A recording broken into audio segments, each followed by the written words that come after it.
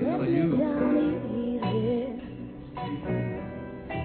for your love for me is gone. Let me down easy. Thank God you're alive. Since you feel to say it's wrong, I know it's all over. But the last goodbye. Do you believe in him, Verbal? Keaton always said, I don't believe in God, but I'm afraid of him. Well, I believe in God. And the only thing that scares me is LaJaco. But I'm afraid of him. Well, I believe in God. Won't be worth spit. And the only thing that scares me is LaJaco. But I'm afraid of him. But I'm afraid of him. Won't be worth spit. You people understand the psychology of dealing with a highway traffic cop. Your normal speeder will panic and immediately go over to the side. Maybe we can cut a deal. It arouses contempt in the cop heart. Makes the bastard chase it. He's a little powerful. And as you can see, son, we live in a world that has walls, and those walls have to be guarded by men with guns. Who's gonna do it? You?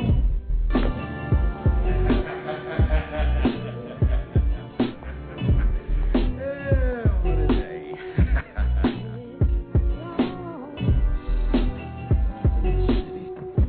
Brings a smile to my face.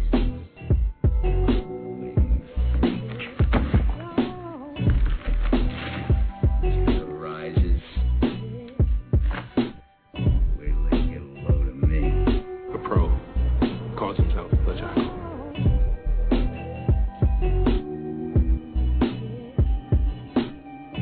Supposedly we're all dangerous people, but here's different. There's supposedly a killer for hire who uses that thing, but we've never been able to prove if he even exists. Can you deal this person? Yes. This man is ice. How much? 70 million. This country, you gotta make the money first. Then when you get the money, you get the power. Then when you get the power, then you get the woman. The Jackal. And Jamie. Welcome everybody to another exciting episode Inside My Head.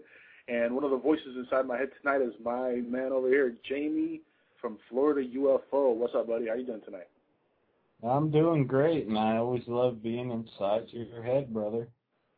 Yes. It's a fun place, isn't it?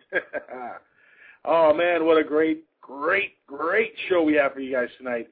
And the chat is buzzing already. Look at how many people we have in the chat. Look at that. Listen, 18 people, the show just started. Oh, man.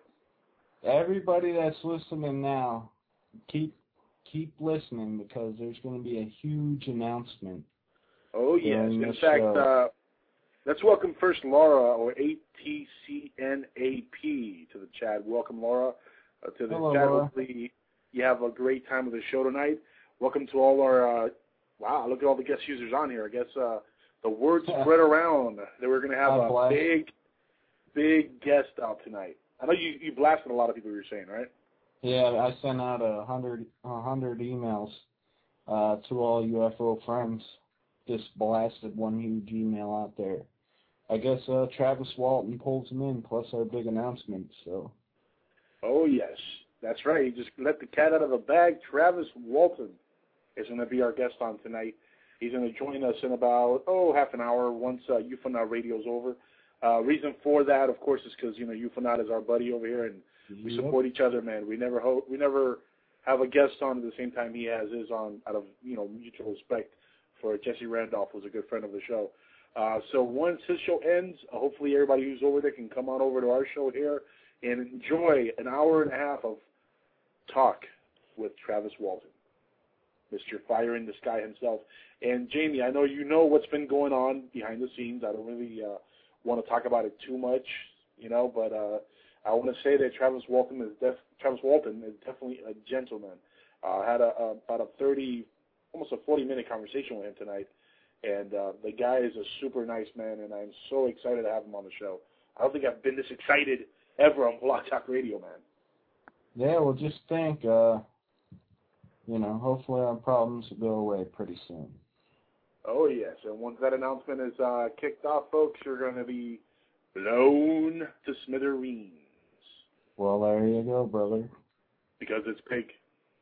Oh, yeah. It's big. Oh, it's life-changing. Oh, yeah. This one, folks, is going to make you really, really scratch your head because it's going to be something that's going to blow your mind. And with that, we're going to leave with a little tease. Because I like to tease. Oh, yeah. Not only the ladies, but I like to tease also the fans. So when we come back, we'll tell you a little bit more of this big announcement. Stay tuned. We'll be here. Yes, we will.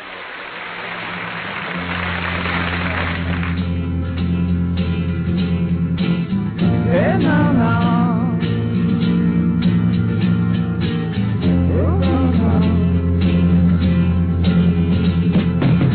Didn't know what time it was and the lights were low. I leaned back on my radio. Some cat was laying down some get it on rock and roll, it said. Then the loud sound it seemed to fade. It came back like a slow voice on a wave of fade. That wasn't no DJ, that was hazy cosmic jive. There's a starman waiting in the sky. He'd like to come and meet us, but he thinks we blow our minds. There's a starman waiting in the sky. He told us not to blow it, 'cause he knows it's all worthwhile to go there. Let the children use it. Let the children use it. Let all the children boogie.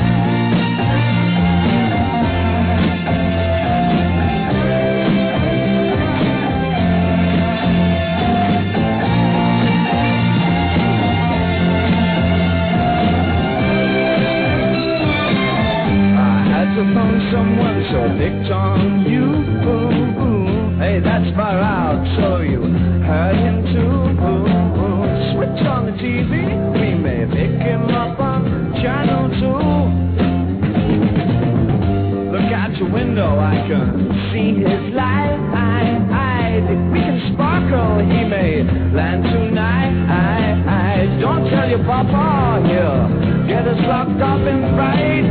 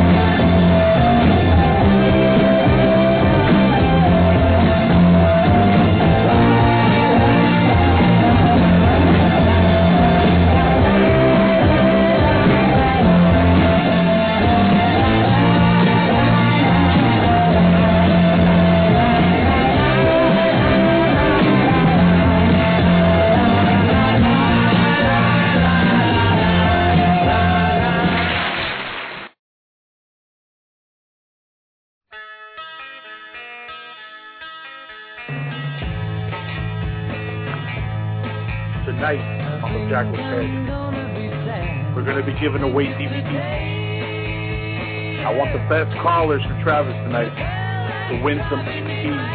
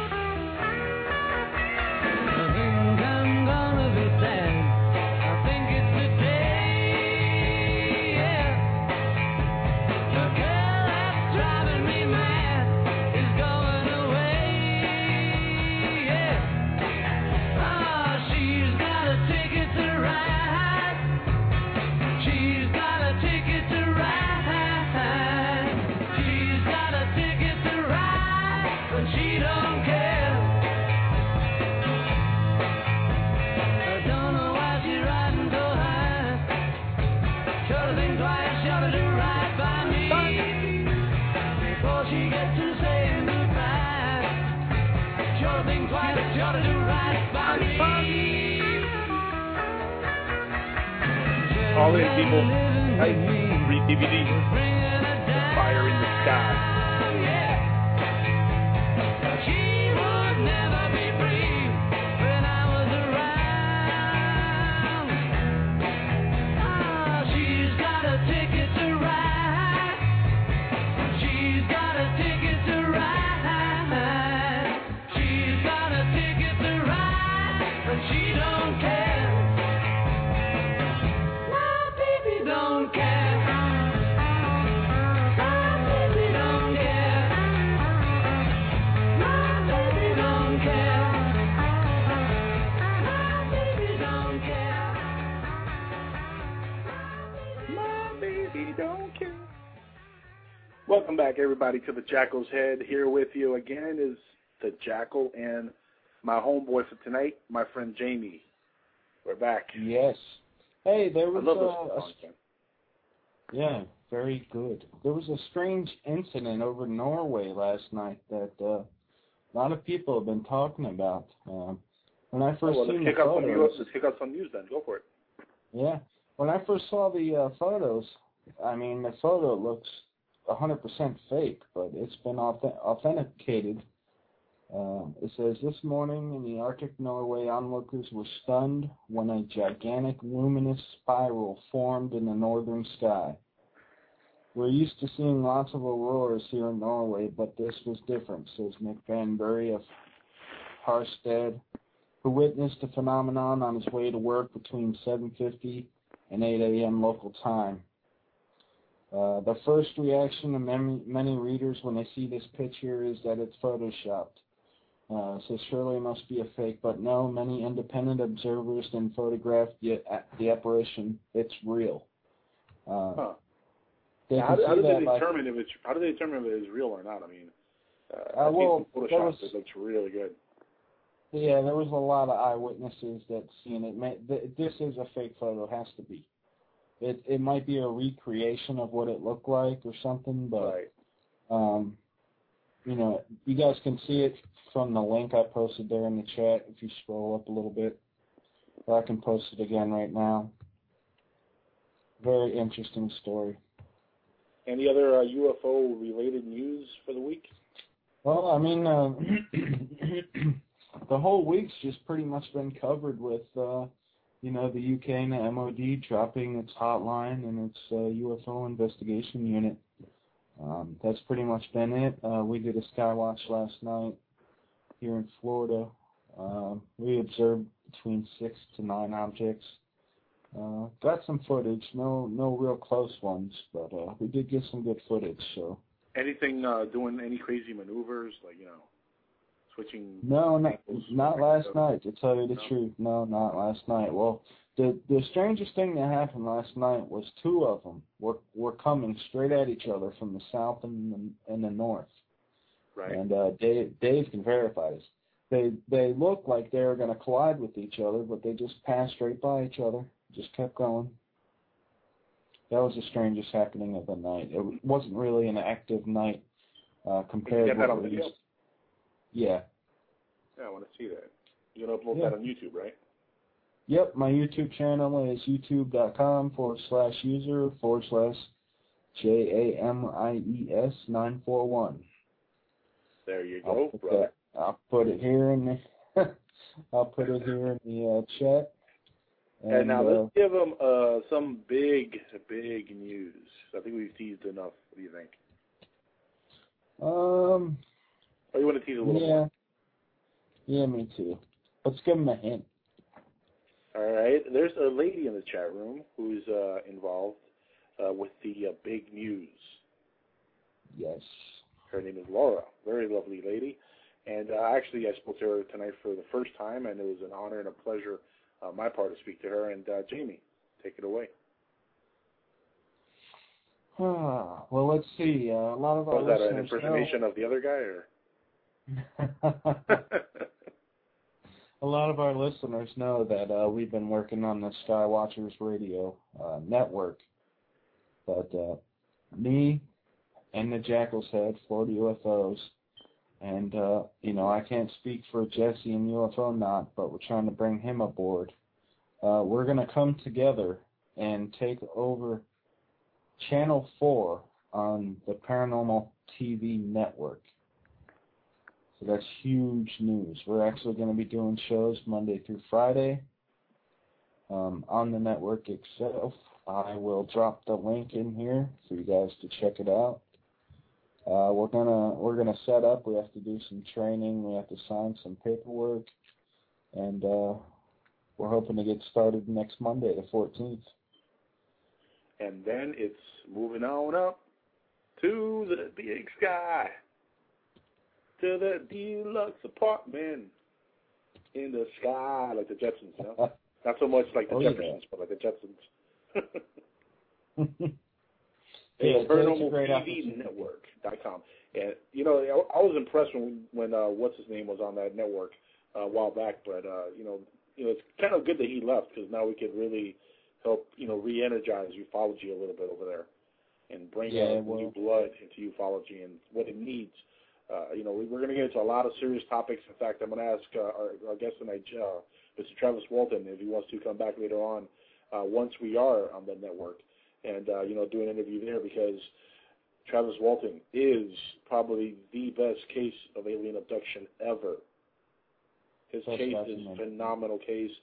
And, I'm blessed and honored that he's going to be on my show tonight. And, again, I thank him from the bottom of my heart, for doing this show tonight. But if he's okay with it, if he likes, the show tonight and he agrees to do the show over there, look forward to that because that's going to be great.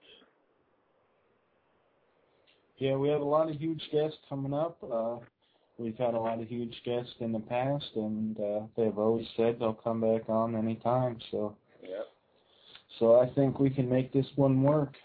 In fact, speaking of huge guests, on the 17th we're going to have on here on my show none other than Stanton Friedman, and we got off the phone with him a little while ago tonight also. Great guy, man. Super nice man, and he's going to be on the show. We're going to talk about Roswell. Yep, that day I'm also having Michael Cohan on. The show's going to... Yep, back-to-back shows starting at, 10 o'clock, and then you're going to have Stanton on at 11:30. Yes, sir. Now that is back-to-back radio. Yep. You can't beat that, man. Look at that combination now. Imagine that with a little bit of video streaming over on having Jerry Pippins coming on the 15th on my show. That's like my Travis Walton to you. He's a huge broadcaster. He's been broadcasting since he's in junior high. So don't get me wrong. I have the utmost respect for Jerry Pippin. I said on the show here, not too long ago, if you don't know who Jerry Pippin is, you should be ashamed of yourself. Because that man is a living legend. I mean, he's on the same realm with like Art Bell and some of the great hosts on radio. Oh yeah. Yep, I got my. I look forward to that episode. As a fan, I look forward to that episode with him on your show. Yeah, it's gonna be great. I actually went on Dean's show. Dean had him on for his 70th birthday special, and went on and talked to him a little bit, and really great guy. I found out he had been following my show and stuff, and I was kind of flattered to find out he had been following my show and my website. So, if I would have found out that Jerry Pippin was following my show, I could just die right after that because that. Come on. Yeah, don't get no better. It doesn't get much better. I mean, for broadcasting, it doesn't get much better if you're into this kind of broadcasting. I mean, Jerry Pippin, Art Bell are tops in the game ever. So, that's an honor. But listen, I got to get Travis on the line here shortly. You going to stick around for the interview here with Travis? Yeah, I'll stick around. I don't know if I'm going to be online the whole show, but I will stick around. I want you to, do your thing, but I'll be here. If I come up with any questions, I'll just pop in. Awesome. Do that. I'm going to go ahead and play a song, and then when we come back, you're going to hear a little clip from the movie Fire in the Sky, and we will have Travis Walton right after that. So stay tuned. We'll be right back, and it's going to be a heck of a ride. I can guarantee you that much. Me too. Now, let's see. What shall we leave him with? How about... Let's play some... Tonight. Shows about positivity. Not about that negativity. What about sunrise? What about rain? What about all the things that you said we were to gain? What about killing fears? Is there a time? What about all the things that you said was yours and mine? Did you ever stop to notice all the blood we shed before? Did you ever stop to notice the crying earth and weeping stone?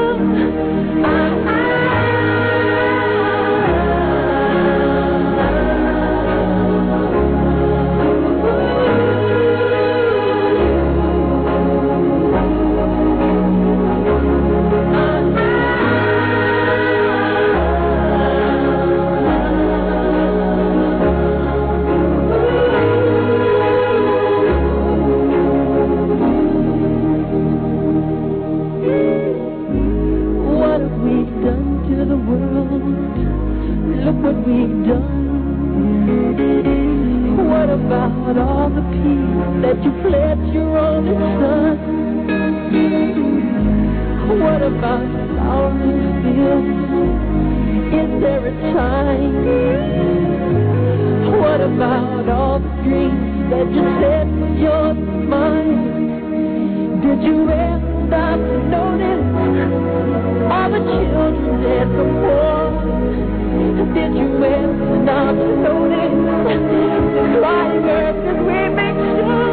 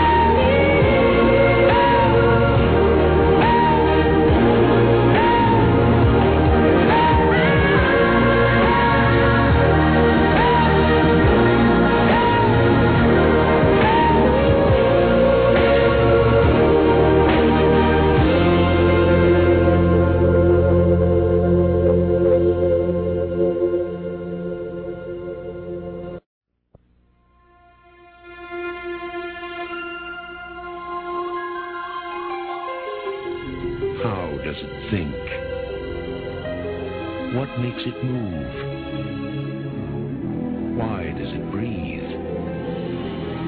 Questions anyone would ask about a man if they'd never seen one before. So for 5 days, a man was borrowed.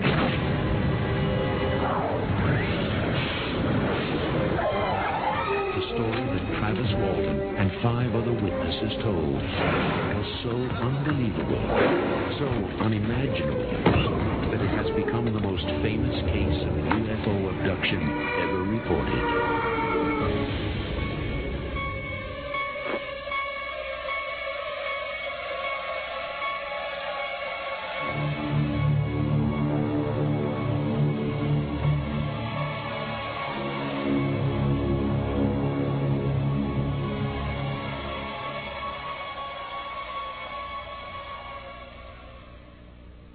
Welcome back, everybody, to the Jackal's Head. Here with you is the Jackal and Jamie from Florida UFO. And That's me. That is you, yes, sir. Without further ado, though, let's not even talk anymore about anything else. Let's just get the men of the hour here. I think that'll be about right and appropriate. What do you think there, Jamie? Yeah, you want me to beam him up? Yeah, can you tell Snotty to beam him up real quick? All right. Hey, beam him up. All right. Yes, sir. Immediately, sir.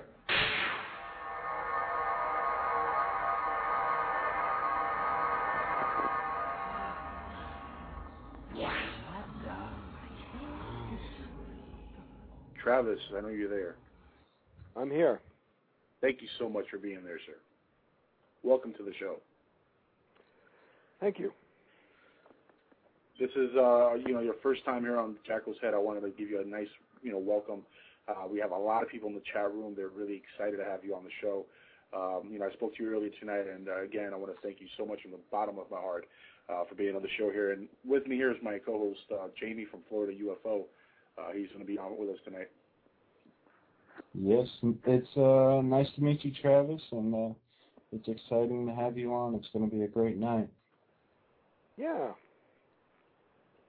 Now, Travis, I know everybody knows the story. It'd be kind of silly to, go back and just tell the story over again. But as we all know, in 1975, you were a logger who was actually abducted by aliens. You were there with a crew of your friends and, co-workers, and the abduction happened. Let's go back a little bit to that time. Let's just get right into it. And let's go to that time period. Right before you got out of that truck, what were you thinking? Well, it started out that we were all just packed up into the crew truck and we're headed home after a day's work. So, we're just thinking about getting a chance to get a shower and some dinner and get to bed, But we, as we were driving down this road, we saw this glow coming through the trees, which wasn't particularly alarming at first. But the closer we got, the stranger it seemed.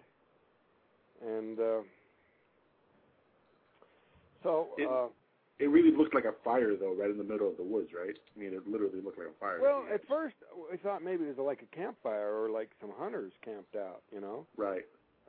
Because, the ridge top sort of paralleled the road, and that was to our right. But then we realized that the light was coming from higher, like above the ridge top.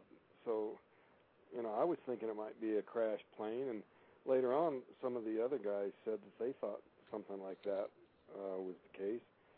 But finally, somebody said, "What's that?" And then, we started communicating about what it was. Because at first we just noticed it and didn't really think anybody else noticed it. It just kind of grew as something very out of place. But we could see ahead in the darkening evening that there was a break in the trees that was allowing the light from this thing to wash across the road ahead. So when we got up, we could see little glimmers through the trees, but when we got through this into this opening, there was a clearing to the right where we could see where the light was coming from, and we saw this object hovering there. And one of the guys in the back, I think it was Alan Dallas, yelled out, "It's a flying saucer," right off the bat. I mean, this in response to, skeptics who said that, well, we just saw, a point of light off in the sky, like the Jupiter or something.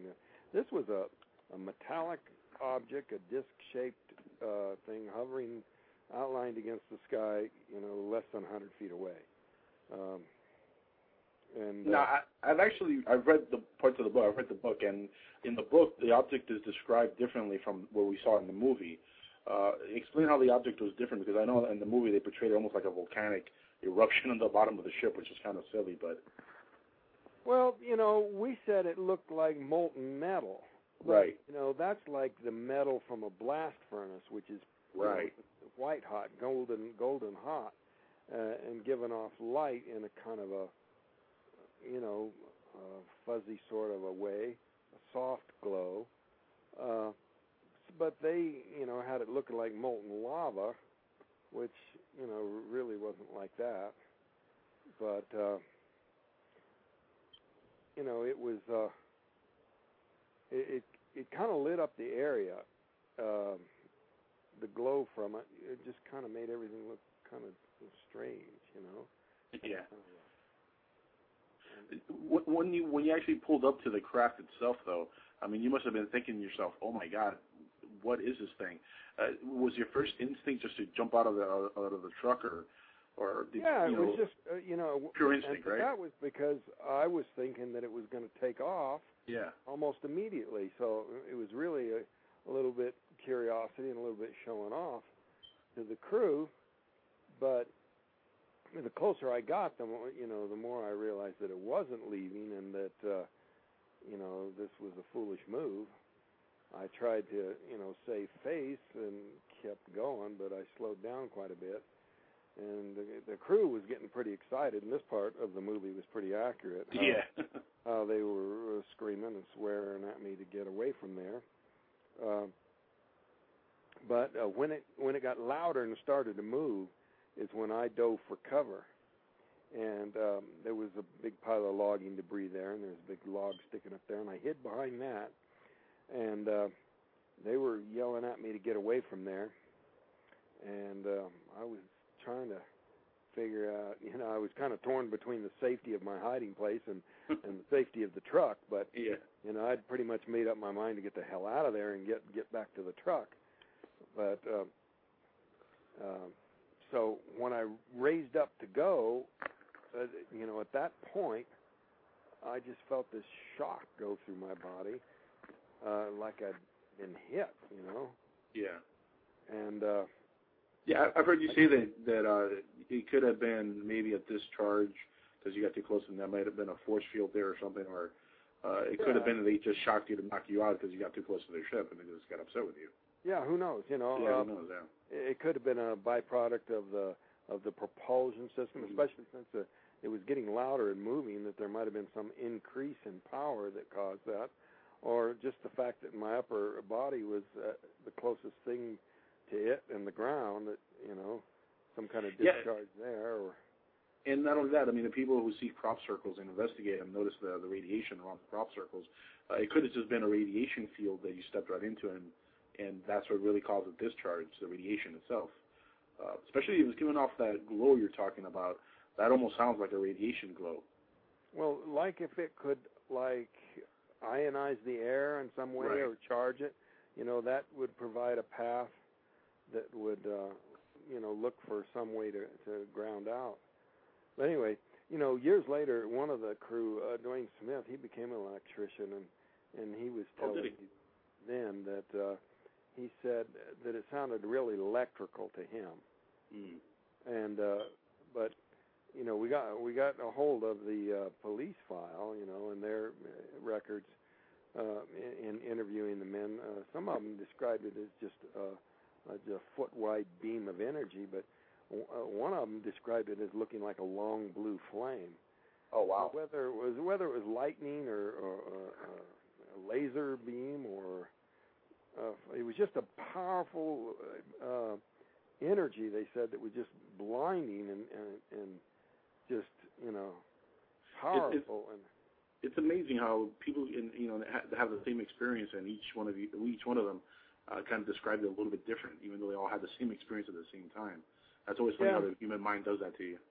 Yeah, you get 10 people see a car accident, they're all going to be a little bit different, but you can piece it together, and this was just this powerful blast. But the main thing was the way it threw me back through the air, that they immediately concluded that it killed me, and they even said so to each other, and that was where all this screaming "for get us out of here" came from, because they figured they were next. Yeah. And it also who can blame them? Yeah. Well, and I don't blame them, but my family was upset with them that they, would save themselves, but it was the only sensible thing. That if they thought that I had been killed, and they, it's not going to do me any good to go pick me up. I'm already dead, and they're going to wind up with the same fate. So, no, in fact, Travis, one part of the movie that I really love is the scene when you're and Mike Rogers at the end talk after there's some time period that's gone between you guys talking, and you guys get to talk again, and you tell them, "I understand." I always found that to be like the most human part of the movie. I really love that part. It just really showed that you and him really are that close. You and him, I'm sure you guys are still close today, right? Well, we've had our days, there was a kind of a blow up, and there was years where we didn't talk, but he was hospitalized here 3 or 4 weeks ago, and oh my, I went to see him. It's just that kind of relationship. But was that scene accurate though? I don't think he's ever gotten over the idea that he wished he'd have been more heroic. Yeah. And my family kind of brought that down on him, but various people have hinted at that. Some people have come right out and said, "Well, I wouldn't run off and leave my friend. What a rat." Right. And that's not fair. He was brave enough to come back with the sheriff and his men that night. And that's something they didn't put in the movie. Right. Yeah. But him and Ken and Alan, agreed to go back with the sheriff when the other three said, "Well, I ain't ever going back there again," And I think only one of them really kept that promise. But that was Steve. For years, his family said that he didn't even like to go outside at night. It really had a strong effect on him. No, I mean, an experience like that, I can imagine to see something like that. I mean, that shakes your whole entire foundation of what reality is. To go through an experience and most like of that. us really looked at it as a negative intrusion into our lives. I'd say all of us at first, but one guy, I don't think I'll say who it was, but as the years went by, he came to think that maybe he had missed out on something, that he wished it had happened to him. Oh wow! And this one crew member actually went back and camped out at the site on the anniversary of the event, hoping that there would be a repeat. But I told him, man, you don't want it. You don't want it. Let's talk about that a little bit, about the actual, abduction itself, because reading the book and seeing the movie, there's two different tales that were told.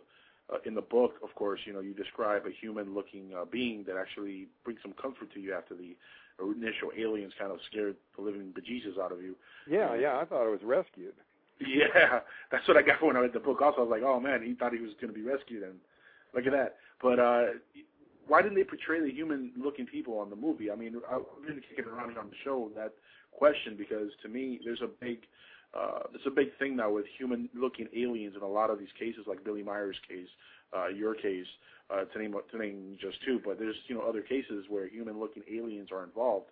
Do you think that maybe the studios suppress that information because they might be aware that there really are aliens that look just like us out there in the sky? Everybody's I've heard that theory a lot, and there might be something to that, but I think it partly just has to do with they're looking for the more sensational aspect, and the malevolent monster is what they tried to play up, and they're not alone in that. I going back, I've done a number of interviews in which I related the entire set of events, and they would leave that human aspect, the human-looking beings, out of the story completely.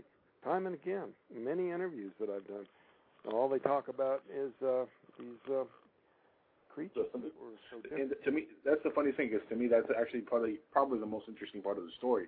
The fact that the human-looking being actually brought a little comfort to you, but not only that there is actually an alien that looks just like us, which really, if the abduction itself didn't shake your foundation of what reality is, that moment in time. Whatever the human-looking beings were, whether they were, an extension of some Earth-based agency, or something that they've extracted from our population, or created by them, or we're their descendants, or whatever. To me, the presence of those human-looking beings, it could be the key to the whole thing, and for them to ignore it is just, perplexing to me. But then there's been a lot of things about this case that have kind of got a inappropriately disproportionate amount of attention or lack of it. Yeah. It's funny because I don't know if you're familiar in detail with the Sumerians and the Anunnaki and Planet X and all that stuff that Azariah Sitchin speaks about, but the Anunnaki look humanoid, or look like humans. That's why I always thought that maybe what you got actually abducted by were the Anunnaki themselves, and a lot of people have been saying, especially in the last decade or so, that the Greys, or the typical Grey aliens, are actually nothing more than worker aliens, or almost robotic symbiont aliens. That this is really, then they're being controlled by the Anunnaki. I don't know if you've heard that theory yourself, but could that possibly be the case, you think? Well, my way of coping with the trauma of what happened to me has been, to a large extent, to sort of avoid the subject. So, you might be surprised, but I'd never even heard of Anunnaki until this last week. I got an email. And oh, really? Yeah, it's kind of new to me. Oh, man, you really, you know what, I'm going to send you an email later on with some videos so you can check them out when you have some time. It's an amazing story. The Anunnaki supposedly seeded all life on Earth, and I don't know if you've heard of Zachariah Sitchin, but he's been researching this for he's been researching it for the last 40 years, maybe more years, and he's pretty much decoded the entire language, along with other scholars who've helped him out. Basically, they're saying the Bible's translation of the beginning of time is pretty much lifted from the Anunnaki's story written by the Sumerians. Everything from Adam and Eve, everything. It was done by aliens called the Anunnaki that came from Planet X. It's a fascinating story if it's real, and of course Sumerians were the first civilization that lived on planet Earth that we know about. They actually lived in what is now today called Iraq, which again, if you want to look into conspiracies, why are we in Iraq fighting a war? This might be the reason. If 2012 really might be something big that has to do with the Anunnaki, we might want to know what's going on with Sumeria and who the Anunnaki are. So this might be the reason why we're in Iraq, if not only for oil and money, Well, it sounds like something I ought to pay more attention to. Don't worry, I'm going to send you some emails. You're definitely gonna enjoy the films, especially the stuff where Zachariah Sitchin is explaining who the Anunnaki are. It's just fascinating. It's all historical fact, which is a great thing. You could go back in a lot of history books and you can find out bits and pieces of information of the stuff he's put together in his work. But here, back to your case. There's a part in the movie that really tripped me out when I saw it, and I actually started talking about it earlier when we were on the phone. It's the scene where you're in the movie and you're actually going through what looks like an exhaust tube or some kind of a tube trying to escape the aliens. My question has always, been, did that really happen the way they showed it in the movie? Because that tripped me out. It wasn't exactly like that. The passage, I was in this curving passageway, but it was more like a hallway. In the movie, they made things look kind of organic and cluttered, but it was really a very metallic and very smooth, featureless interior to the craft. And so, you know,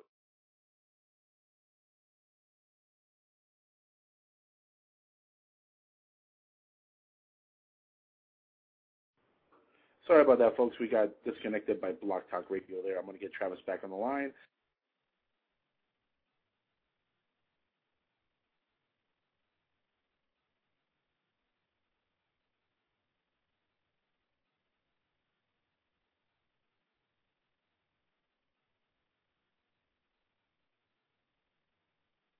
Get this right back. And we're back on the air. Sorry about that, Travis. Okay, where did I lose you?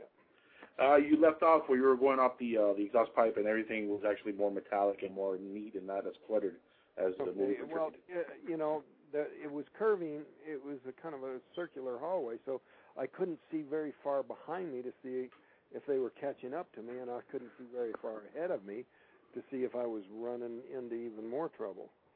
So that kind of led me into a kind of a strange feeling while I'm panicked and bolting down this passageway. I didn't know, you know, whether to pour on the gas or the brakes. I kind of mentally 1 foot on the gas and 1 foot on the brake. I can imagine. And the funny thing is, of course, you know, if something like that is happening, I mean, really, where could you run? You're inside their ship. That's the part of it. Very trapped feeling. Oh, yeah. It was so small and so humid, and I was having trouble breathing, very cramped, dimly lit, and it just had this really claustrophobic, it was just terrifying. I just felt like I had to get out of here, got to get out of here. Listen, I got a question here from the chat, and I'm going to ask you real quick. They want to know about the alien suits in the movie. Was that real? Did that actually, did you see those suits? No, I did not encounter any suits, but, you know, here's the deal.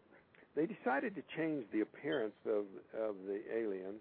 Okay. And, you know, the rationale for that was, well, you know, these beings have been described before to the point where people have been using them in beer commercials that are playing right now, and we want to show the audience something different. So they changed their appearance into a sort of different skin tone, more wrinkly, smaller eyes, and the one concession to what I actually saw was these suits with these big eyes.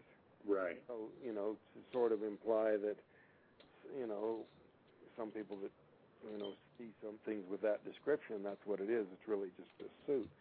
But I didn't encounter any suits, you know, and I don't think they were wearing any suit. There might have been some kind of a skin covering.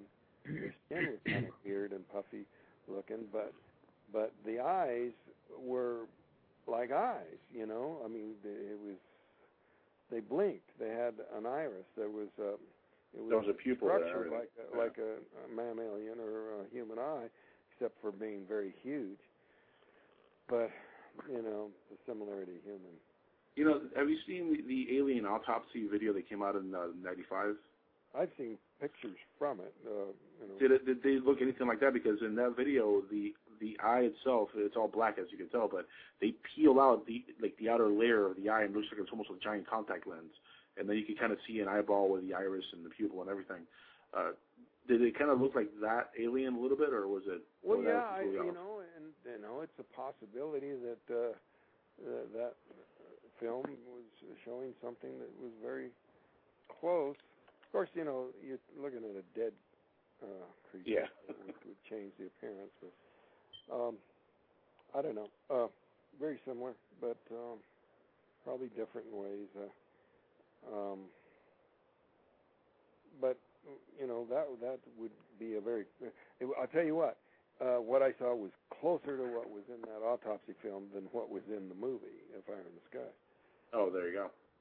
So, but I had no power to control that. I had a contract which, you know, basically, you know, gave up any control on my part for what went into the film, and No, and not for nothing. I mean, I think Tracy Torme, who was the writer of the film, did a fantastic job, writing a movie. And actually, I think it's one of the most serious films when it comes to ufology ever made. I mean, and he really tried hard to stick closer to what really happened than he was allowed to, because there were a lot of pressures, and everybody involved has their creative input, and the studio has their interest, and being true to the story isn't necessarily of the highest priority. They're trying to make something commercial, and so, even Tracy wound up losing some of the battles. I wrote letters and tried to keep him from doing certain things that. Yeah, he's had a little rough in Hollywood. I know he had issues also with the show Sliders that he wrote and created, and I heard some of the battles he had on Fire in the Sky also. And he is a good writer, and I do want to give him credit, because I do think that he did a really honest job of at least making a serious film about your case. He didn't treat it as a hokey story. There was a serious film there, and he deserves credit for that, I think. Yeah, he did his best to keep his word to me about sticking to story, not letting it get distorted. But Hollywood's full of what's called creative differences. So. Well, yeah, in Hollywood you're always going to have those, unfortunately. And let me ask you, was Dallas the way he really was portrayed in the movie? Was he really like that in person? He was quite a character. He was a character, because I know they thought he was a suspect right away. I mean, he was suspect numero uno, as they say. Yeah, he had a history of legal troubles, and I heard later that some of that continued. I don't know if he's got his life straightened out now, but I think he's doing a lot better than he was back then. What did you think of the cast they got for the movie? Were you happy with D.B. Sweeney and the rest of the guys they picked? I mean, the kid from E.T. was in it, which was great. I always forget his name. I'm bad with names, as I told you the first time I met you. But Henry, I think his name Henry or something. Henry Thomas. Henry Thomas. There we go. Yeah. He was really good in the movie also, and I mean the whole cast was phenomenal. I thought. Yeah, I thought they some of the casting was so right on. That they were really a lot like the people that they chose to play. And of course, you actually have a cameo in the film, which some people might not know about. But you're actually in the movie. There's a scene with you in the film, right? Right. Yeah. In the scene where Mike Rogers comes in and confronts the townspeople at a church meeting, I'm sitting in the crowd there, my wife and I, and I've got a beard on, and it's my own beard, but. No, and that was a really powerful scene, because right after that they take the lie detector test, and you guys have taken what? I mean, I know you've taken at least 5 or 6 lie detector tests yourself, correct? Yeah, I've passed 6 different lie detector tests about this. But Jamie, I know you got a question for Travis also. Yeah, I'm just trying to keep up with the chat questions. This one comes from the Vinny. He wants to know to Travis, do you feel that the beings were peaceful or hostile to you? And can you give any examples of either situations? Well, at the time, I perceived it as extremely hostile. I felt very threatened. But, in retrospect, I don't know that was the case. At the time, I'm regaining consciousness, and I'm in all this pain, and I'm having trouble breathing. Just being short of oxygen it creates panic in you all by itself. And the shock of seeing them with the pain and with the lack of oxygen just, was enough to cause me to lose it. So, I was very fearful because of their appearance. But in retrospect, the fact that I was returned alive, says a lot. Oh, yeah. And in fact, in the film, they have a scene when you first wake up inside the ship. They're like in a bubble, and it's kind of all gooey, and there's disgusting stuff in there. And you break out of that bubble, and it's like a cocoon. And, of course, you are in zero gravity, so you actually fly into another one of these cocoons, and there's a dead body in there. Did that actually happen also? There's none of that stuff. None of that stuff happened? Not at all. And I really can't, find any parallels in what actually happened in those particular things that you mentioned there. Yeah. And I know that the aliens never communicated verbally with you or telepathically or anything like that. I mean, at no time did they try at all to even communicate at all with you. Just that one time the humanoid alien came at you and kind of comforted you a little bit. Well, if they were trying to reach me telepathically, if they can do that, I was definitely not in a very receptive state. I was basically a wild man. I was totally deranged with fear. Oh, rightfully so. I mean, anybody who wakes up in a situation like yours, paranoia, terrified, all the words you can think of go through your mind. I mean, I couldn't imagine myself being in that situation personally. Even though I wouldn't mind it if I am assured that I'm going to be back alive on Earth, okay and safe and sound. I don't know if I'll deny the opportunity to go on one of these ships and actually take a trip. You know what I mean? But looking back, I mean, I know you might have thought of this 1,000 billion times now since it happened, and I know recently we had the anniversary of the event itself on November 5th. Thinking back all these years, I mean, would you change anything from what happened? Would you not have the truck, or would you still have gone along with the experience since you know that you survived it? Well, even knowing that I survived it, I wouldn't get out of the truck. Really? Yeah.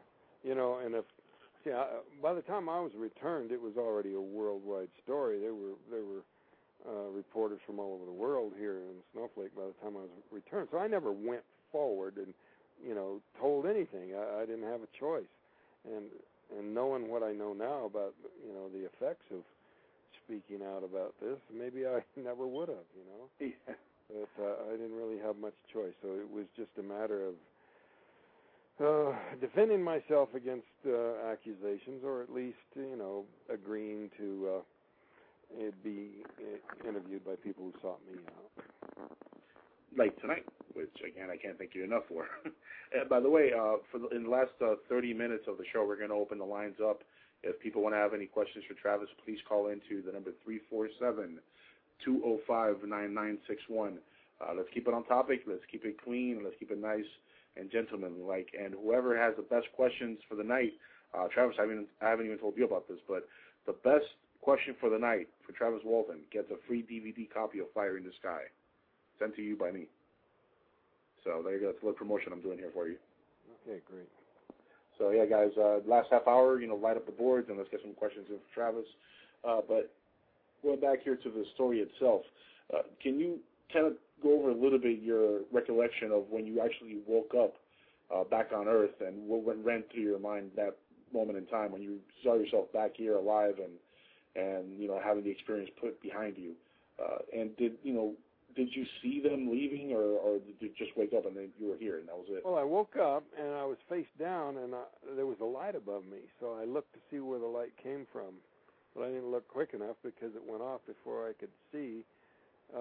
So when I looked up, I could see the smooth, chrome-like surface of the bottom of this craft hovering there, but it wasn't lit at that point.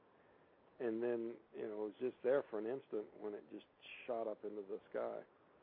And that was really kind of amazing how quickly it moved. It moved the air some, but it didn't like shriek through the sky, even though it was just a dot in just, an instant. Yeah, it's kind of like the UFO I saw. I've seen 2 UFOs myself, one in California when I was a kid, which, of course, California is not that far off from the Nevada desert, so, it could have been one of our own. But I saw one when I was a child. I saw one with my father years later here in Florida, and it was just a dot. It just vanished into the sky. It just took off at an immense speed.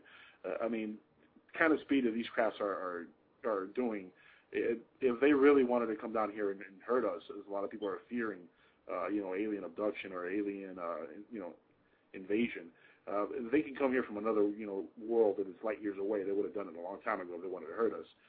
So, I guess there is a positivity of your case that, you were brought back. They didn't kill you. You weren't permanently taken off the planet and put in a slave camp somewhere on on another planet or anything like that. Yeah, and they didn't dump me back in the woods where they picked me up. Right. Actually put where I could get some help. So yes, I mean that right there shows that there is some sort of I guess of a human feeling within these aliens, and they know that what's right and what's wrong. Which again, and it's funny. I'm a big fan of Michio Kaku and his lectures of alien contact and of different civilizations, and he makes it a very great statement when he talks about type 0 to type 1 to type 2 and type 3 civilizations, and he says a race of beings that come from another star system light years away has to be either type 2 or type 3 civilization compared to our type 0 civilization here on Earth. So to them, we're nothing more than really ants in their backyard. That's really what we are in a sense. So it's good to know that even though we're ants, there is some humanity in them that they wouldn't, just stomp on us and get rid of us. You know what I mean? Yeah, I'm happy to not be stomped on. Yeah. I did not that to my fellow man. I'm happy you're not stomped on either, man. It's if not, I would not have you on my show here tonight, and it would just be a boring night here on the Jackal's Head. We got another chat question here. Laura wants to know what was his total conclusion of the experience and what it meant to him. Like, what was the overall experience after he, everything was said and done? Well, there's no single conclusion. There's a whole lot of different conclusions. The question is, what did they want? What was the reason for it? Why did it happen? What do I come away with? There's lots of questions, and some of them are still unanswered. But I got to say that when you're trying to cope with something difficult in your life, you try to look for the good in it. Something positive. Because you have to accept it, so you may as well look for something good. And there's plenty of negative, but I did learn a lot about myself and about human nature, and about the so-called authorities and the experts that are supposed to be in charge of all this. It kind of changed my perspective, of course. Our place in the grand scheme of things is, I think I take a much wider, broader perspective than I had before. Oh yes, definitely. They also want to know, see that. Did you experience any type of weightlessness or anything? No, gravity. Well, I don't know. When I first woke up, I felt so weak and so unable to move that there's possibility that the gravity might have been adjusted to be heavier or something, but other than that I didn't feel motion or inertia, movement of any kind. So your breathing was okay in the ship, and you didn't feel out of breath or anything like that? Oh yeah, I was struggling to catch my breath. That's the reason I was saying it. I had this suffocating feeling. It was all humid and just hard to catch my breath. Now, whether that was because there was something wrong with the atmosphere in there or because there was something wrong with me, I don't know. Because the beam did hit me in the upper body and could have affected my lungs in some way. That's true, yeah. Travis, real quick, let me ask you a question. Reflecting back on this story, when you first started having the regression sessions, I know that there was a lot of information that came out of that. You pretty much remember the entire case, or at least most of what happened. How long was it exactly that you remembered as soon as you got back, and how much else did you remember from the regression case or the regression session? Well, the regression really just was for the first time to allow me to relate what I was already remembering. I just couldn't talk about it. It was just so traumatic I'd break down. So it was allowing me to relate this without that extreme fear, to the point where I could, tell, the researchers what had happened. It didn't, and the emphasis wasn't trying to bring out microscopic details. It was just basically to try to get rid of that traumatic thing that just kept me from even being able to talk about it. And it did, make it more manageable from that point on, although that fear was with me pretty damn intense for a long time. It never completely went away. But there was some danger to pushing deeper that I decided not to pursue anymore.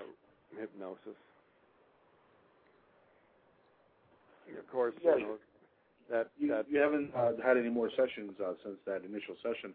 I mean, are you worried that you might remember more than what happened? I know you didn't remember much, and you were gone for a few days. So I mean, well, first I wondered what had happened, and I searched my mind.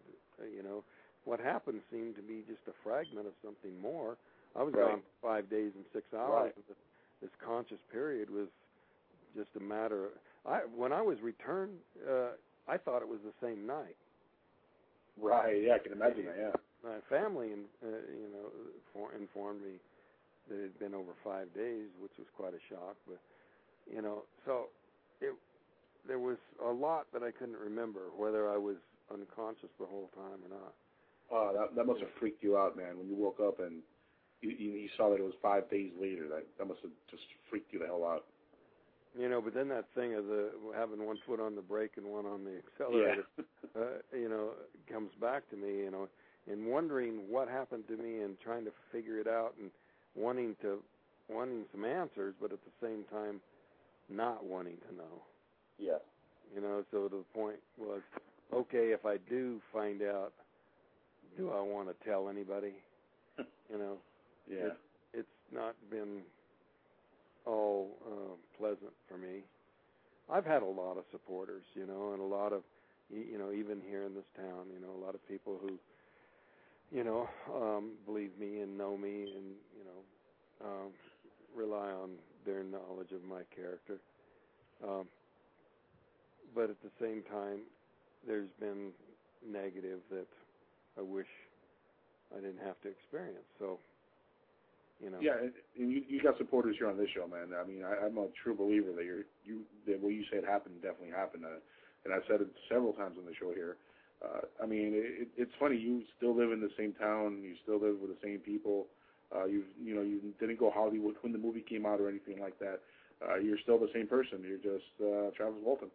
Yeah, I work at it. I try to live a normal life to the point where I just try to go on and act as if it didn't happen. Which has a way of breaking through to me from time to time that they're not going to let me get away with just being taken for myself, but that'd be my dream, Yeah. I'm employed with the idea of just moving off somewhere and change my name and just, to see what it would be like to be taken for myself. Incognito, yeah. Jamie, you were going to ask a question there? Yeah, there was a question posted earlier about they were wondering if Travis ever thought of, or has anybody ever asked him to do a movie and make it more real, like have you advise it to make it as real as possible. Or like to remake the film later on with I was talking to some people that were interested in that and who actually made inquiries about, getting a group of investors together to actually buy the rights from Paramount and reshoot the parts that were, farther afield. But it turned out to be they were wanting entirely too much. I don't know. I'll have to look into the possibility that their rights could expire, or maybe another approach to it. But it would be cool if it could be told just exactly as it happened, especially, with some of the subtleties that I've become aware of as time has gone by. Look, if they can remake really bad movies like they're doing nowadays, a really good movie should be remade if it can be more honest and truthful to what the story really was. I hope they do, one day get to that. and you guys, get to remake the film. I've always, actually liked that idea to have it remade and told exactly like portrayed in the book, because to me it's just more fascinating, to be honest with you, to know that there is human-looking aliens and that one came out. In fact, let me answer your question. In the film, of course, they show the examination scene, and it was very graphic. Was any of that at all factual, or was that also completely in left field? Well, I saw their instruments laid out there. Right. And I really, in the aftermath of this, agonized over what they might have done to me, At first I was pretty anxious about it, but, in light of the fact that I've been, extraordinarily healthy ever since, I quit worrying about bad after effects. But at the time, it tormented me to think of what they might have been doing. And so, Hollywood just went the next step to, explore those thoughts of what might have been done to me. And so, but that didn't happen while I was conscious. Whatever sort of procedures they were doing on me was while I was out, or at least I didn't have a memory of it at that time. Did you have like marks and stuff all over your body, or scrapes, cuts, anything like that, bruises? I had one mark on one arm, but there was really no way to tell if that was something that happened during my experience or something that just happened as, at work. See, to me, it almost sounds like it wasn't really as violent of an experience, even though it was scary, obviously, but if it's not as violent, I mean, that definitely brings a little bit. Like in the movie, they have me being slammed down on the table like a hunk of meat, but dragged around and stuff like that. But that wasn't really where the trauma comes from. Which again, it makes for a great film, though. Makes for a great film. The actor is being, struggling to breathe through this membrane, which I thought was a pretty useful device to explain the panic that I was feeling, because, if you feel like you're suffocating and you're panicking because of it, how do you show that on film? It just shows an actor standing there, hyperventilating and acting scared. They wouldn't really get the point of the feeling of not being able to breathe, having your mouth and nose covered. It was a very good metaphor for that suffocation that I was feeling. And it's still a great scene. So, regardless, I mean, it made for a great film. But, it's great to hear you actually tell the story of what really happened, considering, how Hollywood fabricated some of the stuff that happened. And to be honest with you, I mean, like I said, I think it would be much more fascinating if they did go ahead and they did, remake it the more actual, real-to-life tale, a real-life story of what the book said. But let me ask you, either an actual true to the facts dramatization, or a much more detailed sort of. Now, you haven't looked into doing like a big-time documentary on this, have you? Yeah. Well, there's been a number of documentaries, so-called documentaries done, but nothing that really nothing official though gave that kind of detail and analysis that. Like what I put into the book, I did, I put as much detail in there as I could scratch together, And no, listen, Travis, I'm going to open the lines here in a few minutes, so I just want to let everybody know, again, the number is 347-205-9961. Again, the best callers, in fact, I'm going to give one. I'm going to give 2 DVDs away of Fire in the Sky. I want your best questions for Travis Walton. Keep it nice, keep it simple, keep it clean, and start calling in. And about, I'll say 10 minutes or so, and I'm going to start getting to your calls, people. I have a couple of guys already waiting in the switchboard here, so I'll get to you guys first. Don't worry. 207, I know you're there. Just wait up, and we'll get you in a little bit. But, Travis, back to the story here. And this is something that I've pondered myself, over the years, really since I saw the movie. I actually saw the film when I was a child. I was, in my early teens when I saw the film itself. And I've always wondered, I always wanted to ask you, were you into UFOs at all when you were a kid? Was it something that you were always into, or you never really had even a curiosity about UFOs? Well, I was accused of being, deeply into it or something, but That's not really guilty over here. I had a wide variety of interests. You know, when we had long drives to work, so conversations were pretty wide ranging. We talked about everything, and even UFOs had come up because of some articles in the paper. They meant about some cattle mutilations in the area and whatnot, but it wasn't like any kind of an obsession or I'd never bought a book on the subject. I'd never subscribed to a UFO magazine or ever gone to a conference or anything like that. So it was the only, I think, and probably the one thing that might have made me pay some attention to it was the fact that my brother had seen an object some 7 or 8 years before that he told us about. But even that's rather commonplace, I guess. I quote the statistic in the book that if 1 out of 7 Americans have seen a UFO, then most likely everybody's got more than 7 friends or relatives or acquaintances. So it's inevitable that just about anybody knows somebody who has had a sighting. In fact, Jamie here videotapes UFOs frequently. We're actually doing our show together soon on a different network, Paranormal Network TV or TV network. And over there, we're actually going to call the show Skywatchers Radio, which is going to be all about UFOs and ufology. And that's going to be in the near future. In fact, I would love to have you back on, in the future to be on that show, if it's okay with you, with your blessing, of course. That would be fantastic. It'll be actually broadcast on Dish Network, which is great. That's going to be an amazing treat for everybody here who's join us over there. But yeah, with your blessing, if you ever want to come back for that, that'll be great.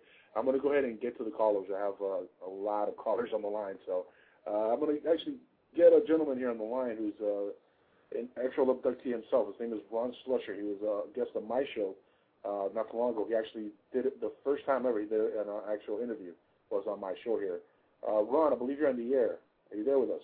Yeah, can you hear me? We hear you perfectly. You're on the air with Travis Walton, myself, and Jamie.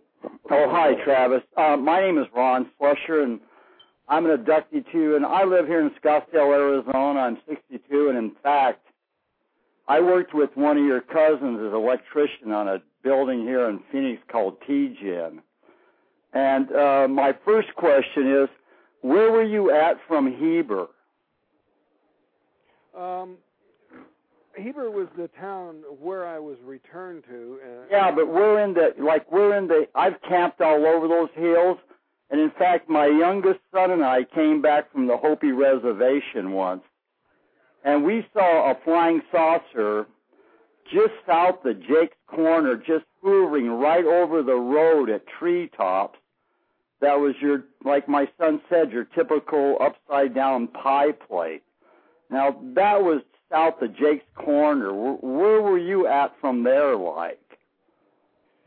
Oh, well, Jake's Corner's a long ways from Heber, but I used to ride a school bus back when I lived in Payson, and went through Jake's Corner every day, but on the way to school. Oh, yeah, so you were the other way out of Payson then, weren't you? You would have been to the east of Heber then, where you guys were cutting wood? Well, we would drive out from Snowflake to Heber and then go from there south towards the Rim Road. Towards the Rim Road, okay. Okay, I know exactly where you're at now. The borderline between the Apache Reservation and the Sick-Reese Forest. Yeah, in fact, we just had a big fire up there a while back, remember? Oh, yeah. Yeah, the big fire that burned most of that down. And another question I had now, I saw other humans, and then I've had several trips, right? Did you ever see that? And was the craft curved? Well, Travis. They were curved, and the other humans, I took them to be humans, did not appear to be, captors or abductees or anything like that. They were definitely in charge of themselves. So, are you referring to other humans as? Well, so the people I talk to are human. In fact, I'm 6 foot tall, a little taller than me. But I also saw people, and several times now, I've seen people on, if you want to put them on gurneys or whatever, in the farther in a different part. Did you see anything like that ever, or is it just all one-on-one with you? It was basically all about me. I was a problem. Oh, so then you never saw any like other abductees while you were on board, right? No. And my next question, I have the crescent C on my shoulder. And I heard you say something earlier about a mark on you. Where is it at, and what's it look like? Well, the examining physician described it as a 2-millimeter red spot, but it was not over any major blood vessel. So, although the whole thing, the mention of that suggested to some of my critics that this whole thing was a drug hallucination. But like I said, it wasn't over any blood vessels. So, and then there was no way to determine whether it had happened during my experience or during the work day before this happened. Where was it at on your body? It was on the inside of my right arm, I believe. On the inside? Yeah, one of my arms. I don't recall which, but the doctor made a note of that. I'm sure I recorded that detail in the book. Are you still living in Snowflake? Yeah. Well, that's... Huh? No, I was saying, all right, Ron, we'll let you go. Okay, all right. Thanks, Travis. Okay, thank you. All right. Bye-bye. And remember, stay tuned. At the end of the show, I'm going to announce the winners of the DVDs. 2 of them. From me to you guys. Here, let's get to another caller here on the switchboard here. Let's see. 1111, Skype caller. You're on the air with Travis Walton, myself, and Jamie. Welcome to the show. Hey everyone. Hey Travis. This is Vinny. I'm listening in on your on the show and everything, and I just had a question, not based on the past, but based on everything since then. I was just wondering if you've ever felt that maybe they've come back, or they've been watching you, or any abductions since then, or anything like that. Well, I was certainly fearful that they would come back. Something I did not want to occur. Yeah. However, I've said it before that if it did, I doubt I'd tell anybody. Yeah, well, I understand it. And I had one more question. Do you follow? Because the reason I'm asking this is because I've worked with Southern Ohio Alien Abduction Research Team, and we've worked with abductees. And I'm going to go ahead and ask you a common question that a lot of them are asked. And I was wondering, since your experiences, and I know you've promoted and you've been promoted with your story, but have you yourself taken time to study other claims of contact or abductions and things like that, or do you just leave all that in the background and you don't even mess with it? Yeah, I've avoided the subject just because it's hard enough to deal with my own experience. Inevitably, people come to me and relate things to me, and I picked up a lot of stuff by osmosis, but I have not done study of any individual case, to a degree thorough enough. In my book, I criticize people who expressed opinions of what had happened without, even bothering to get the facts. I quoted Emerson, condemnation without examination is the height of ignorance. Yeah. And so, I've emphasized, the idea that if you're going to comment on this case, then you better do your homework, get the facts. And right. In the book, I did my best to lay everything out there. So with the idea that, don't just necessarily take my word for it. All of this stuff is documented and verifiable from independent sources. But I'm bringing it all together and correlating it and recording it here for you, and check it out for yourself. And so that's where I was left with that, is just to try to get people to investigate my case.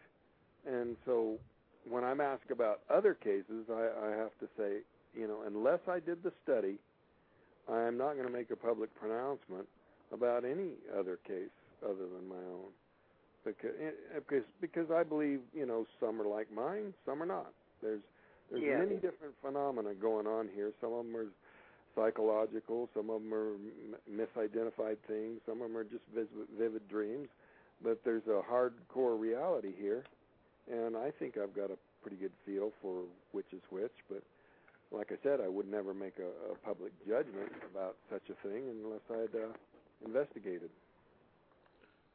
Yeah, in your case, I mean, one thing I could definitely say about you yourself in your case is that you've never seemed like the type of person who is trying to make people believe him. You're just telling your story of what happened. Yeah, here's the facts. Take it or leave it. You know. Exactly. I never bring this up on my own. I've never sought out an interview and around town, or around my family and friends. I don't ever bring it up. Yeah, and again, let's not forget that you were thrusted upon this situation. It's not like you knew this was about to happen and it was planned and this is something that just happened randomly, really. I mean, you pretty much got abducted. This it's not common that this type of thing happens, but you've always been honest in the simple fact that you just tell your story, and if people believe it, they believe it. If not, oh well. And that's what you can tell. Somebody in the community comes to me with a question, I'll answer them. It's not like I tell them I don't want to talk about that. Right. I just answer it and move on. I'll very often change the subject away from there. But I can imagine. Not to avoid, but just to not give it any more, time than is necessary. Yeah, and let me ask you, what are you doing nowadays? On your time. I know that you're a busy man still, I can imagine. But what are you doing today? What is Travis Walton doing right now? I worked at the local wood mill for a number of years, and then I went to a paper recycling place. Made paper for 11 years, and a year ago I retired from there, and because I'd been working like 12 hours a day, lots of overtime for much of those 11 years, I've just been catching up on projects that had been on hold for a long time, so that's been keeping me busy. Probably will for some time now. Yeah, and unfortunately one of those projects was the UFO Info Weekend, which, as we both know, we've found out actually it's no longer going to happen, but is there any other conventions or anything else you're going to be involved in the near future? Well, the big conference in Laughlin in February, I'll be there speaking. Is there going to be a book signing and stuff there? Or? Yeah, I'll be doing. I've been working on an updated edition of the book, and that should be. That will definitely be finished and available by then. Probably the only place anyone can get the books will be, either at one of my appearances or through my website, because that's just the way I want to do it now. I don't know. Are you gonna have ebooks of your book also? Because one of our friends here in the show, Dennis Crenshaw, who's a good friend of ours, has a book out on the Middle Earth theory and or Hollow Earth theory, I should say, and he's put a book on the internet on ebooks. I know Davini's also going to put his book on ebooks and stuff. Is that a route you might take with your book? Something to consider. I've been thinking about a number of things, some other languages. Right now it's only in English and German, but I'd like to do a Spanish language translation, also an Italian, but and probably a book on tape for the blind, or people, over-the-road truckers, those kind of people that need an auditory. The coast-to-coast fans who need they need to play something while they're driving all night. The bumper, instead of bumper music, I have Travis Walton's "Fire in the Sky" on the radio. But it's funny you say that you want to do a Spanish version. I'm actually Latin myself. I'm Cuban, and my father speaks not a word of English. He speaks only Spanish, and he was the one who told me about your case, and he was the one that took me to see the movie as a kid. Wow. So that you definitely should look into doing a Spanish version of the book, because they're interesting. I'm trying to get my son to do the translation because he's fluently bilingual. Oh, is he really? Spanish, yeah. Oh, that's cool. I didn't know your son spoke Spanish. Yeah, he's going to visit Costa Rica this summer. Oh, nice. How many kids do you have, Travis? I have 4 kids and 8 grandchildren. Wow. I know didn't you just have a grandchild born not too long ago? Well, 2 of them are just had their 1-year birthdays. Oh, okay, that's what it was, yeah. Oh, that's awesome, man. That's congratulations. That's a big family. That's a beautiful family. Yeah, I love them. It's a joy in my life. Are you still married to the same lady you were dating when the experience happened? Yep, I'm still married to her. Oh, that's wonderful. See, and they say there's no hope for hopeless romantics who get married and live a long life together. See, it can happen, people. In fact, I'm having a relationship expert on my show in about a week actually, and that's one of the topics we're going to cover. How it seems like people believe that people can be happy in a marriage these days, and look at that, you've made it all these years with your lovely wife. Yeah, awesome. Well, society has opted for a whole array of conditions that make marriage a difficult proposition. Oh, yes. Travis, let me ask you, what are your thoughts on the Disclosure Project that they've been, of course, running around here, working on for the last few years? What do you think of that, and when do you think, or do you think, there will be disclosure on the truth about aliens? Well, I applaud the effort, but I don't know that they're ever going to come forth with anything until it suits them. It won't be because they're responding to pressure. It'll be because in some way that it gains them something. And for right now, I think that the reason there's so much secrecy is because for whatever reason, they perceive it as being something that would be a big negative for them. Yeah, and in a sense, I almost understand why the government will keep it hidden. I mean, one thing that I tell a lot of people is, let's say for example the government knows that there are aliens out there, and they know the panic that might cause, but they also understand that to the aliens we are nothing but ants in an anthill, really, and to them we're not a concern unless we travel to their territory. And I think that's the point where we're going to really find out if there's life out there, fully disclosed by the government. I mean, we all know there's life out there, but fully disclosed by the government. It's the point where we have the technology to travel not only beyond our planet, but beyond our actual solar system here and move out in incredible speeds. That's when they'll let us know. Of course, I'm pretty sure they already have ships back engineered that could do this now, but they've probably been tested for a long time before they actually are put into use. Oh, there's a few events that could take it out of their hands. Right. If they had a Roswell-style crash in a major city, that would be impossible for them to cover up. And so, that or some direct action by these creatures or these beings that to make it known because they chose to.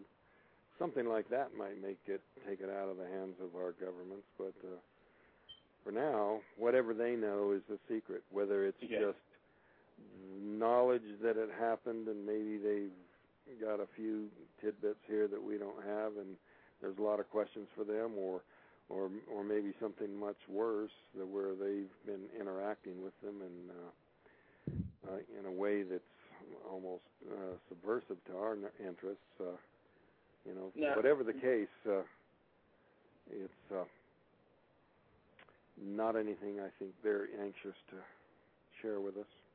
And now, wouldn't it be kind of awkward and ironic if, say, in 2012, a big giant mothership lands in the White House lawn, and the ship's door opens up, and out comes a 50-foot Native American-looking alien? Wouldn't that just be the end of all? And the first thing they say is, we're back, and we're taking our land back. You can imagine all kinds of scenarios in which such a visit could be disruptive to the max, but I don't know. It might be surprising how, especially with modern sensibilities, that maybe we've handled it a little better than that. Yeah, a lot of people fear that it'll be kind of like War of the Worlds all over again when, as I'm sure you remember, well, you don't remember personally, but you've heard the stories that when Orson Welles did the War of the Worlds on radio, people panicked and went on the streets with guns and whatnot. I don't think that would happen nowadays if they disclose that there's life. Probably not. You know, it's probably more likely that the real fallout would be for the authorities rather than for the population. Yeah, and honestly, I don't even think religious institutions will suffer all that greatly because they're coming out now publicly and saying, you know what, it's part of God's plan to have aliens. They're our brothers also. I personally don't see any contradiction necessarily between what's happening in religions. It's just, you could, if you want to, interpret your religion to exclude it, you can, but most religions do have, tenets that can take this whole thing in stride. Well, I mean, speaking just the Sumerian, of course, there are people believe in the Anunnaki, but Davini, who's still on the line with us, he's an expert in the Kabbalah, and in the Kabbalah itself, it talks about these creatures that are very, they resemble the Greys, basically. They're very much like the Greys, and that's in the Kabbalah itself, which, of course, is the oldest book known to man, really, when it comes to, it's not a religious book, but it's the oldest work of religion, or religious, that there is on the planet. In fact, Davini, you're still on the line. That's the correct statement, right? You got it a little backwards. The creatures are the reptilians. Well, there you go. But there are Greys. There are other creatures that are throughout that, but they're very well described, and some of them are physical like us, and some of them are what we call incorporeal, which means they can be more translucent or more on a spiritual or astral realm, and some of them are in between. But they're classified very different, and it makes it very clear that there's different types of beings out there, which always raises the question of, if they are multidimensional, or if this was a way of explaining, to ancient man that they're multidimensional beings. And that's all up to the reader on that and their perception and things like that. Well, the skeptics have tried to portray this phenomena as being sort of recent origin, and that all of this stuff is just, from the 50s on, and that there's really no historical. But that's just not the case. I was reading the other day a book by Thomas Paine, one of our founding fathers of this country, a book called, let's see, what was the name of it? Reason. The reason's in the title.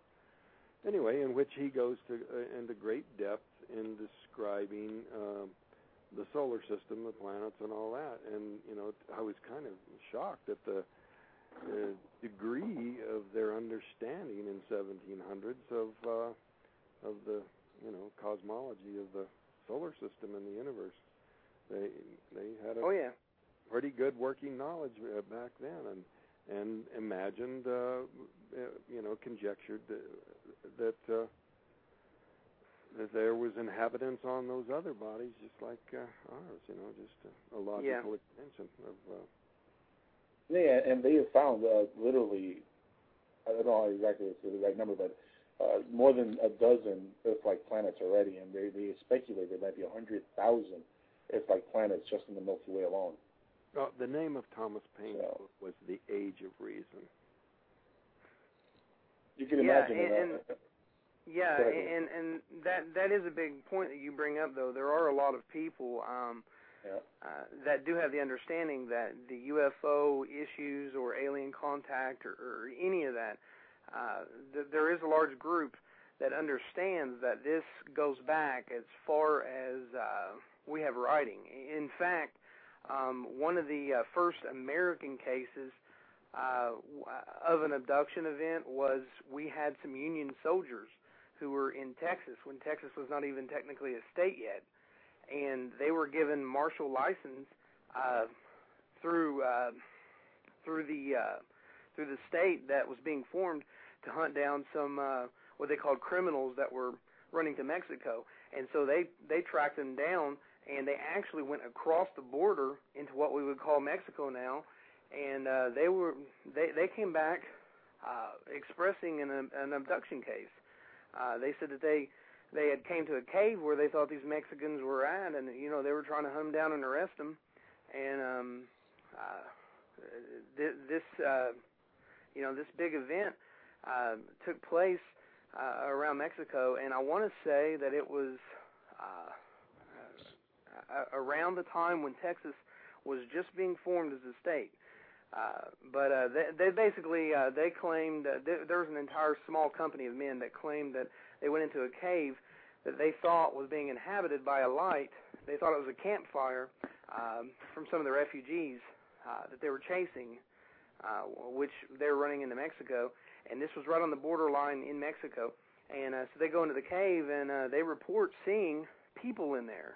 And they were kind of lured, I guess, in a weird way. And they came back reporting to their, I guess, their commanders back in what we would call America, that they had this weird sense that they were welcomed, and that it was like meeting old friends, and just all kinds of weird stuff.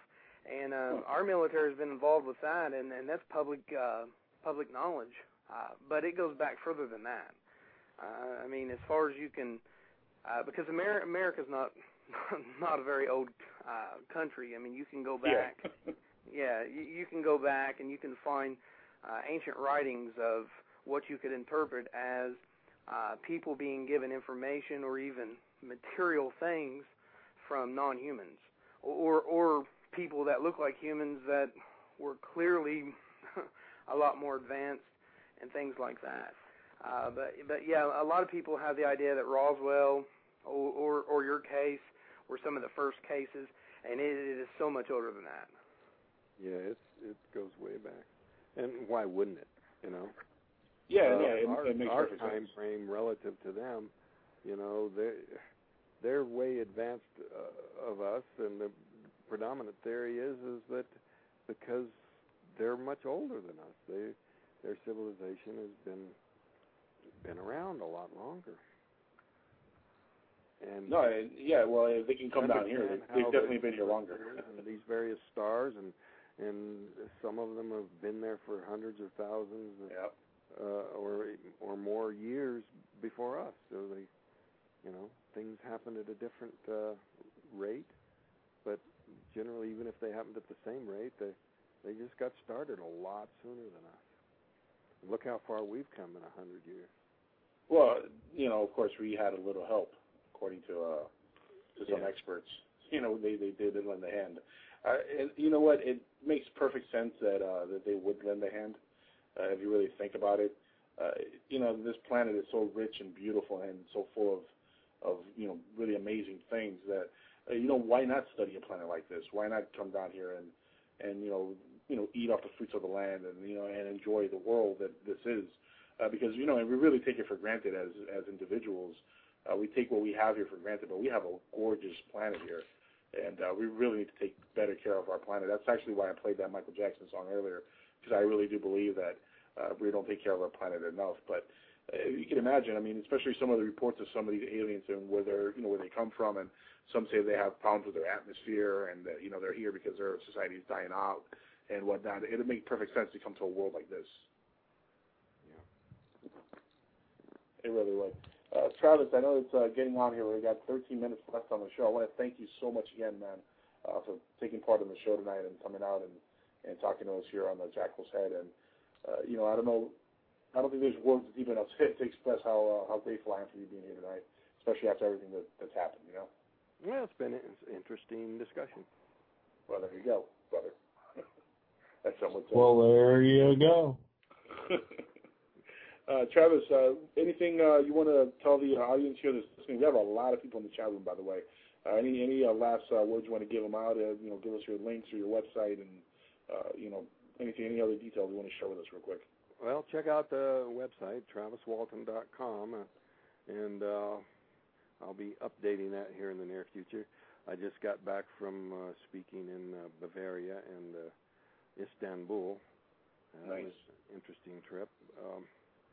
And I'll be going back some of those places. Anyway, so, there's a place on the website where I announce upcoming talks, and and there's a bunch of those I'll have to get on there. Yeah. Anyway. I don't know if you've seen the website I sent you, the skywatchersradio.com, but I'm a webmaster. If you ever need any help with your website, it'll be an honor to help you out with anything you need on there. So, well, thank you. Don't feel shy to ask, man. Anybody who wants to email me can email me through the website. There's a way to do that, and so that's what I'll leave you with. There you go. Again, well, there you go. Thank you so much for coming on the show, man. Hey, I appreciate it a million times over. You cannot believe. Yeah. And we're going to post the link here to your website real quick in the chat. Travis-Walton.com. There we go.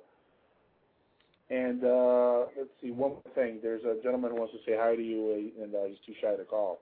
But he says to mention his name, please. Travis? Yeah. Nathan says hi. Hey, it's Nathan. It's Nathan from Tennessee. He's one of our followers here on the show, and he wanted to say hi, but he couldn't call in. So I'm doing him the favor. All right. Say hi to Nathan. All right. There you go.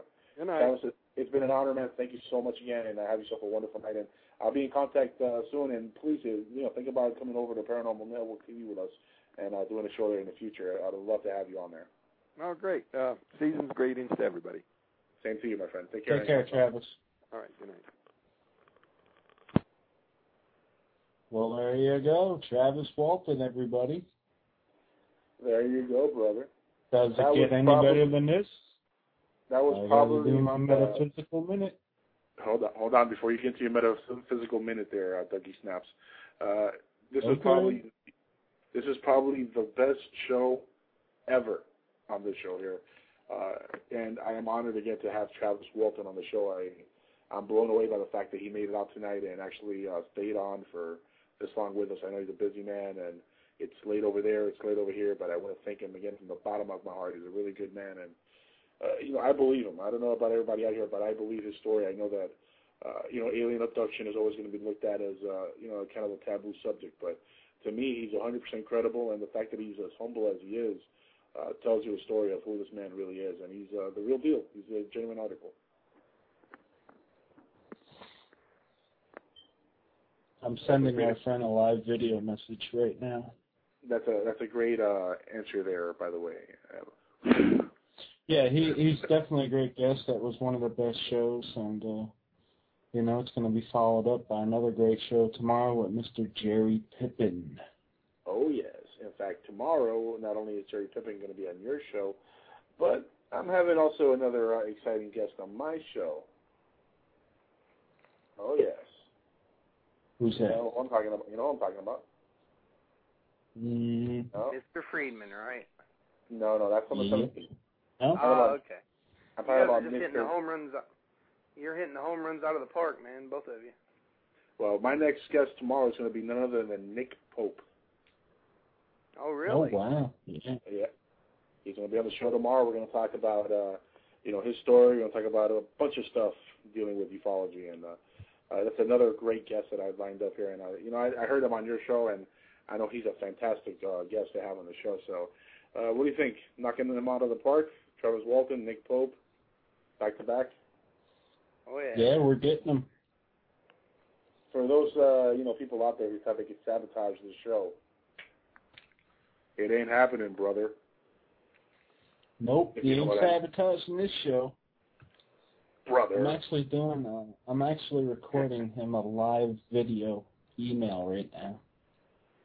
And, I didn't want to take the last 10 minutes of the show to talk about that guy because he doesn't deserve any more publicity. So we'll leave it at that. Brother, you did an attempt, and it failed. Just like your life, just like your show, just like your marriage, just like everything. But check this out. Not only am I having another great guest tomorrow in Nick Pope, but I'm having another amazing guest on Friday. The ball keeps rolling. I'm having Stephen Jacobson on my show. We're going to talk about mind control in America. And I'm super excited about talking to him because I'm into the subject of mind control. And that's going to be phenomenal. Stephen Jacobson is a great person also. I got to talk to him last week, and he's a really nice person. And a really nice dude and a really credible individual. Be there for Friday's show. It's going to be awesome, man. I'm going to have Steve Jacobson after I had Nick Pope, after I had Travis Walton on my show. Does not get better than this. And soon we're going to be over on Paranormal TV Network. Now, does that dig in to somebody's mind of what's going on? I dig it. You dig it, brother, because I hope there's another guy who's not digging it, but who's in pain because of it.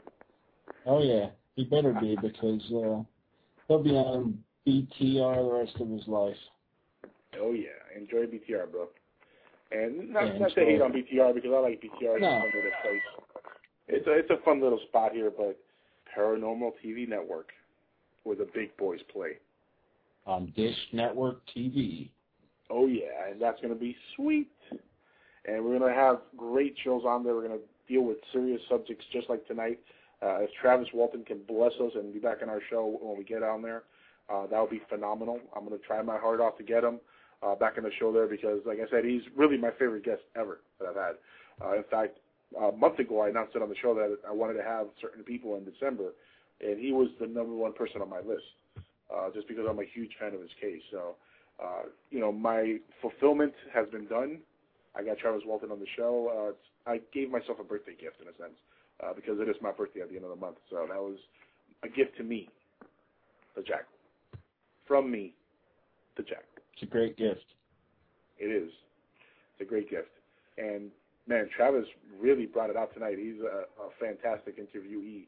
It doesn't matter how many times I hear him speak on the radio. He's phenomenal every time. He is. And the great thing is his story always stays the same. He's never deviated from his original story. He's never made up others, in events of stuff that, I remember this now. Or no, it's been the same story, exactly how he remembered it. And he's passed 6 lie detector tests. That and the feedback I'm getting right now, it speaks for everything. That's actually my hand. I'm putting my hand over my phone. And Gwen, thank you so much. Gwen just said happy birthday, Jack. Thank you, sweetie. It'll be on December 31st, so that's my birthday. So I'm actually doing a show.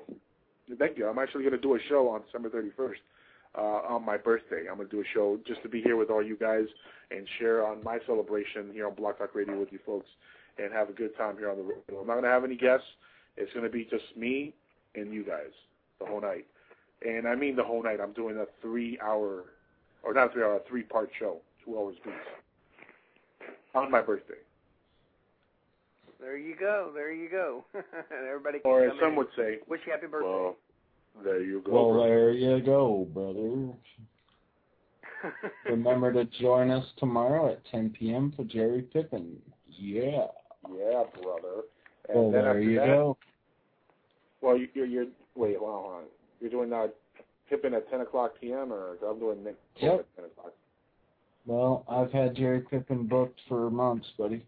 Then I guess I'm going to have to we'll figure something out. Well, I'll call Jerry. We'll figure something out. We'll talk after the show. Dude, by all means, Jerry Pippin is, a legend. I know you're super excited for that show, so I'll get in contact with Nick Pope, and we'll work something out. You also get in contact with Jerry Pippin. We'll meet somewhere in the middle, because we're a team here, so. Yep, we'll talk after the show. We're having a little after party at Talkbox. I'll drop the link. I'll drop the link in the chat right now. A few of the members are already here, looking at me as the Green Hulk. Yeah, that's a great picture, by the way. Yeah, I see that. That's pretty funny. By the way, I want to announce the DVD winners, which, we didn't have many callers. We actually had a lot of callers, but we were in the conversation with Travis while the switchboard was lit up, so I couldn't get to them because I did announce that I was going to take calls the last 30, maybe 40 minutes of the show. But, Davini, you're one of them. Oh, wow, really? Yeah, you win a free DVD of Fire in the Sky. See, and I could have kept asking questions, man, all night. And the other one is my good friend Ron Slusher. He also wins the DVD of Fire in the Sky. So both of them are given out. Guys, email me, and you shall get your copy of Fire in the Sky. Sent to you by me, the Jack. All right, okay, I'll email you. You email me too, man. I'll send you a copy to you. You're my friend, so go for it. Damn it, I'll give out 3. Don't matter. tonight I'm excited. I had Travis Walton on my show. Yeah, man, he's awesome. I mean, there are so many just questions that I could just come up with, man. I was writing them down earlier, and I was like, no, I don't want to bombard them. I'm just gonna let Hey, them Jackal. flow, you know. Hey, it's Nathan. Nathan. Sorry I couldn't call in the show. My fiance was sleeping. She really wanted to talk to him, but I just wanted to tell you it's Nathan, and you had a good show, buddy. You know what? God bless Nathan, man. He tries. He called into the other guy's show yesterday, and that was pretty amusing. It really was. But oh yeah, it was. Yeah. You guys heard that? Ooh, man. But listen, guys, we have a little bit under a minute left here, or just about a minute left. I want to thank everybody who showed up to the chat. It was packed tonight. I'm anticipating to look at the ratings later and see how many actually listen to the show. But I want to thank everybody down the list, from Gwen to Laura to Davini to Elmar, A to the K, Brother Detox is in the house. Jamie, of course, always in the house with me here. Return Guidebook in the house. Ufology Noob in the house. UFONOW Radio is in the house. Paranormal Guys in the house. And back from the dead, Paranormal 51 is in the house. I thought he had dropped off a planet or something. Welcome back, bro. RD47 in the house, the winner of a DVD tonight. Don from Return Guidebook in the house. Welcome to the show, and thank you for coming by tonight, brother. Cyanide, always one of the best friends we have here on BTR. Thanks for coming out again tonight. Melanie, everybody, God bless you all. Have yourself a good night, and we'll be back on tomorrow. Talk to Nick Pope. Nick Pope, people. Yeah. Come join us on Talkbox. Awesome show. And now we're all going to be over in Talkbox. And it's going to be fun. It's going to be stupendous. And with that, I bid you adieu. Peace. God bless. Peace all.